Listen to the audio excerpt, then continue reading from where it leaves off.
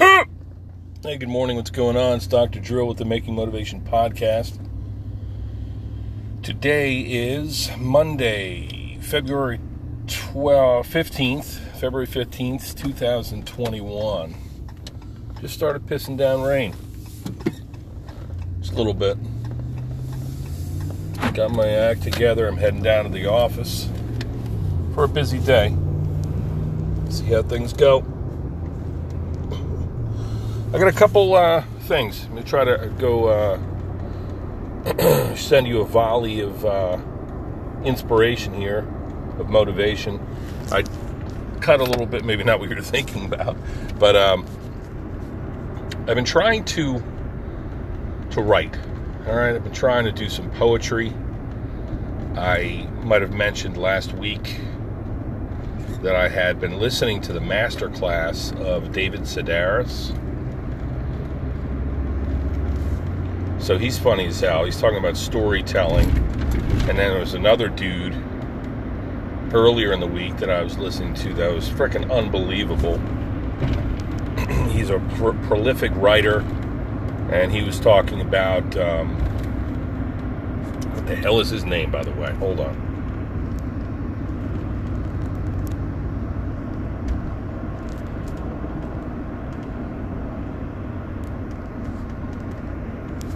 Okay, dude's name is Walter Mosley. Now, he's a prolific writer. A lot of mysteries, I guess, but I'm sure more in that genre. He's a black man, so he writes a lot about, his writings are colored, quote-unquote, about some of those topics that are near and dear to him. So I haven't read any of his work yet, but I'll tell you, it was inspiring. He did a masterclass on writing and storytelling, and he was talking about plumbing the depths. To plumb the depths, to write every day for an hour or more, and just write. Doesn't matter if the words come out in sentences. If you can't think of anything initially, well, you just start spitting. You know, you start just writing everything you can think of, and you know, as long as you commit that time to the writing, that's what matters. Then you go back and you can change things and obviously do your edits as you go back the second time around, and maybe you are able to extract something by plumbing the depths and actually become a writer. So I've got a long history of writers in my family. My mother's an excellent writer. My grandfather, paternal grandfather, was a phenomenal writer and a journalist. He would journal. And so he would do like a running diary, if you want, his daily diary. And who knows what else he did. But he was a pretty special guy.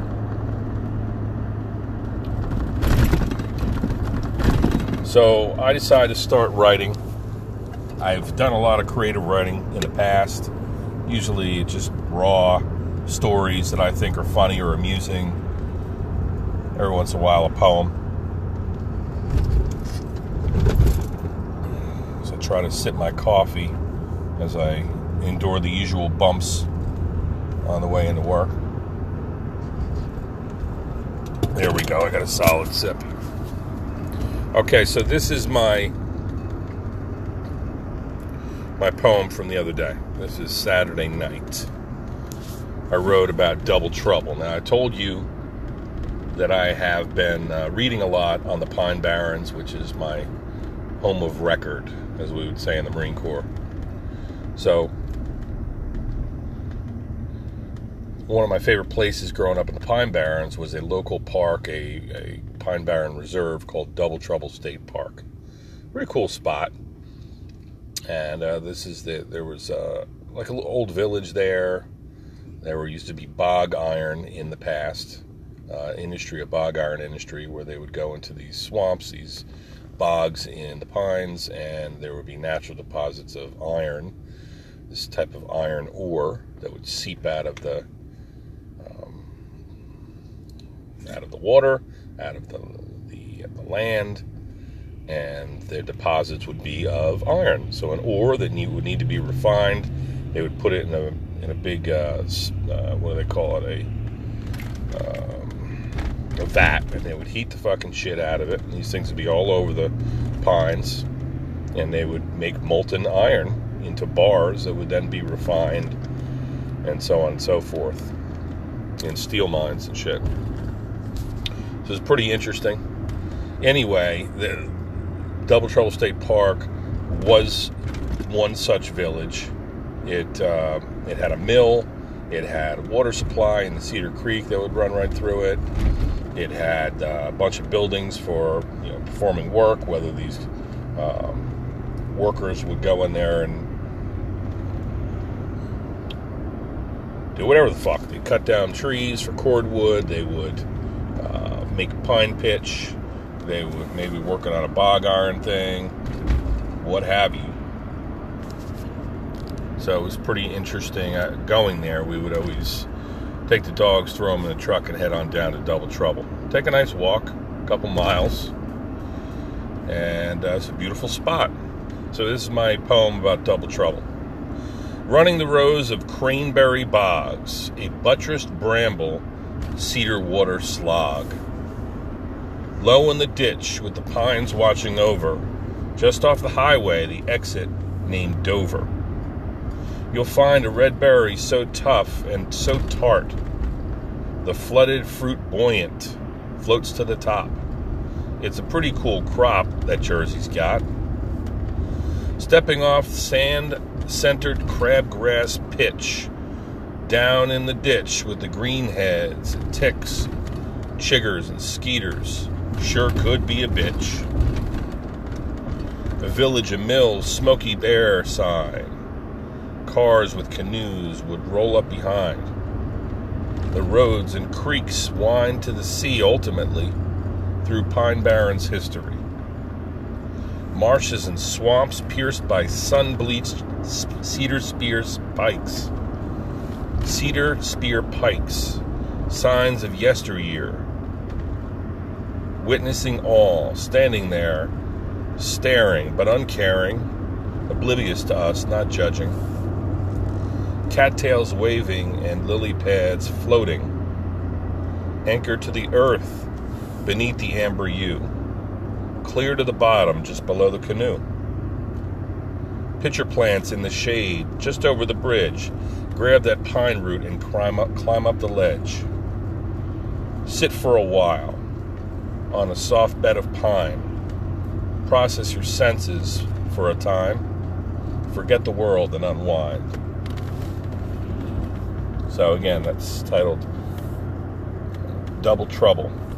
After my many experiences running around that park.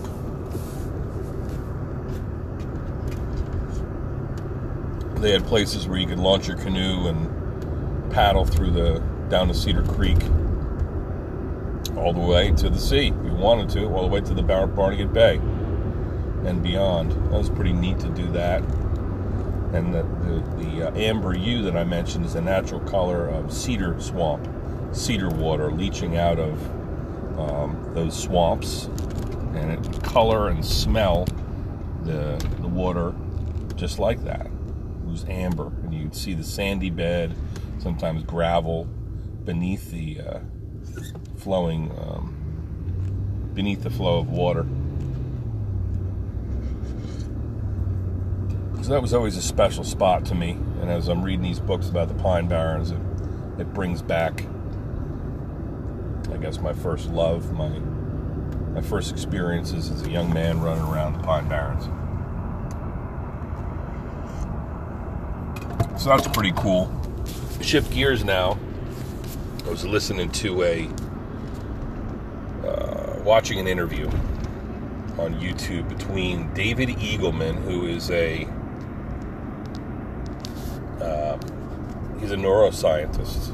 He's a very serious neuroscientist.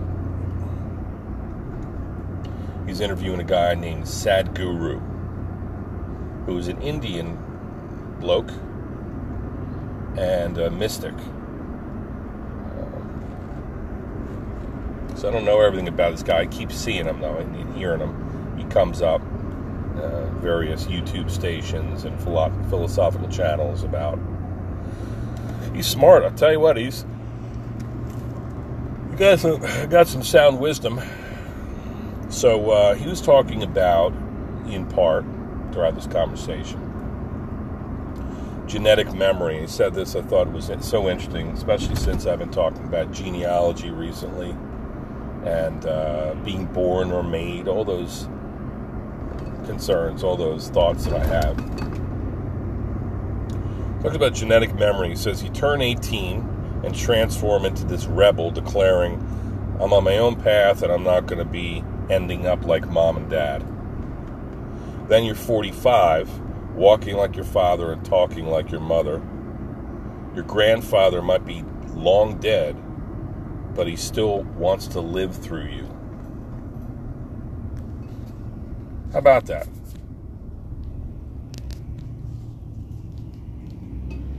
That our ancestors, like we talk about, what kind of say do we have in the things we do? Do we have free will?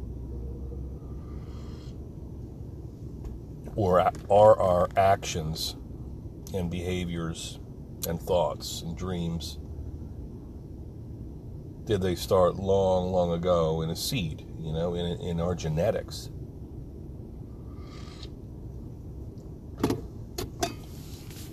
I'm a product of my lineage, right? Like some secret recipe or something that was cultivated within a family and by loving parents. But think about the history of that seed, the genetics involved. Think about how if you were a sunflower or even a mammal that was planted or lived thousands of years ago,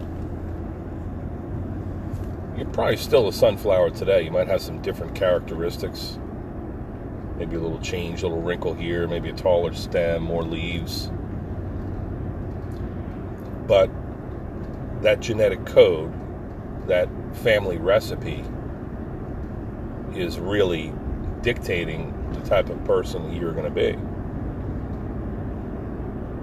You're going to be this type of sunflower that looks this way and behaves this way, and you might think it has everything to do with your choice or your own free will. I'm going to do this, I'm going to do that, this is how I'm going to live, when in fact you think about it, your history, your lineage, you don't really have much say in the matter. Right?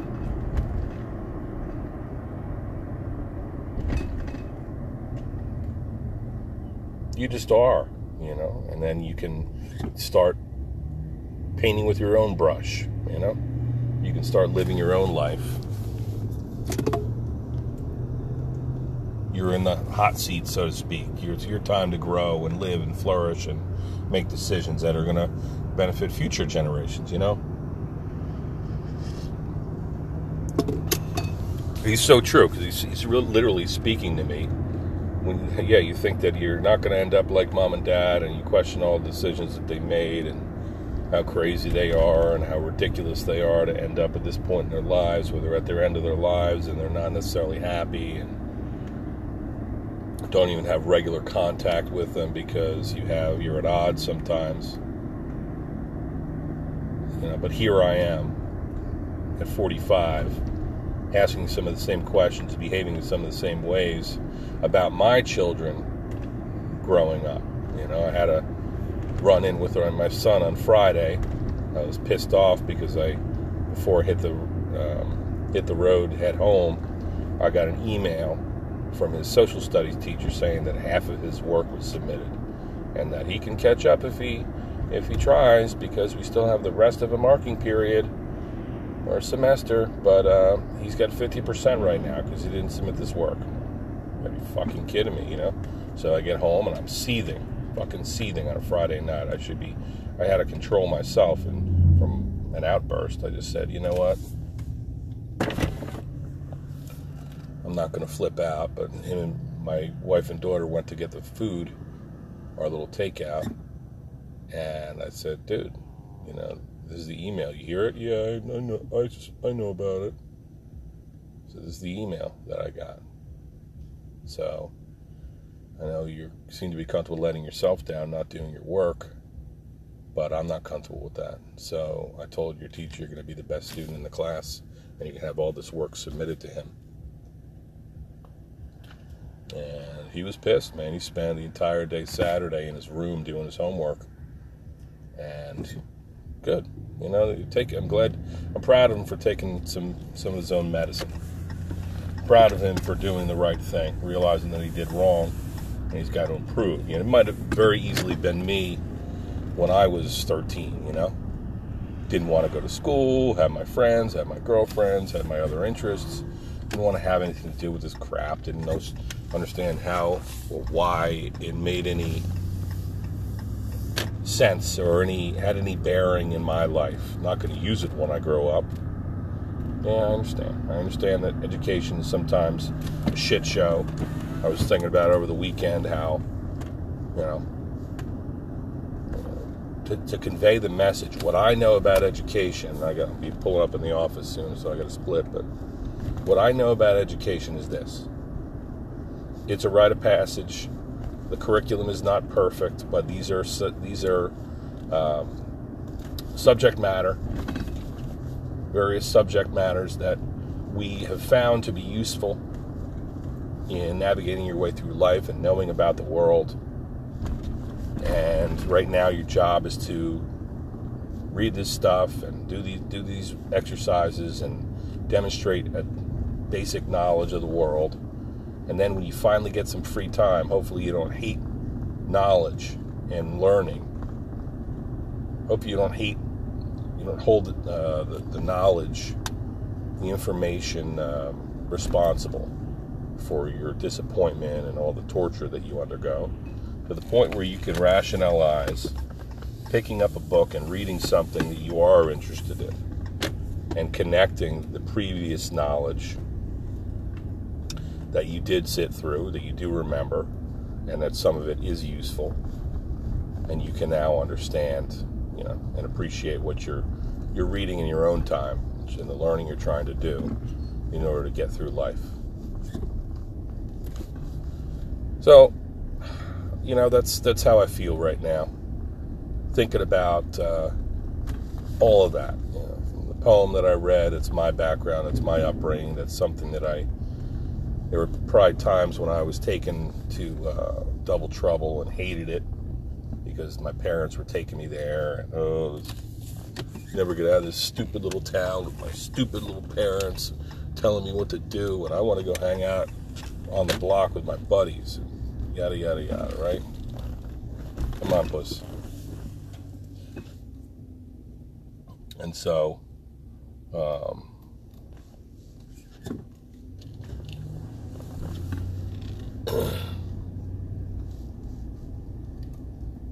here I am at 45, pulling rank on my son, trying to be a good dad. The circle of life, the genetics from our little sunflower, passed down from generation to generation, seeds sprinkled in the earth, and now I'm growing. I'm the plant, the parent plant, one of two, that have bonded and grown to the point where the seeds have matured, and now they're popped out of my sunflower. This beautiful center of it looks like a friggin' mosaic, and into the ground next to mom and dad, and that flower's growing, and we're poking it and prodding it and telling it to make the right decisions. And so interesting, man, the way life is. So very interesting. So here I am at the office.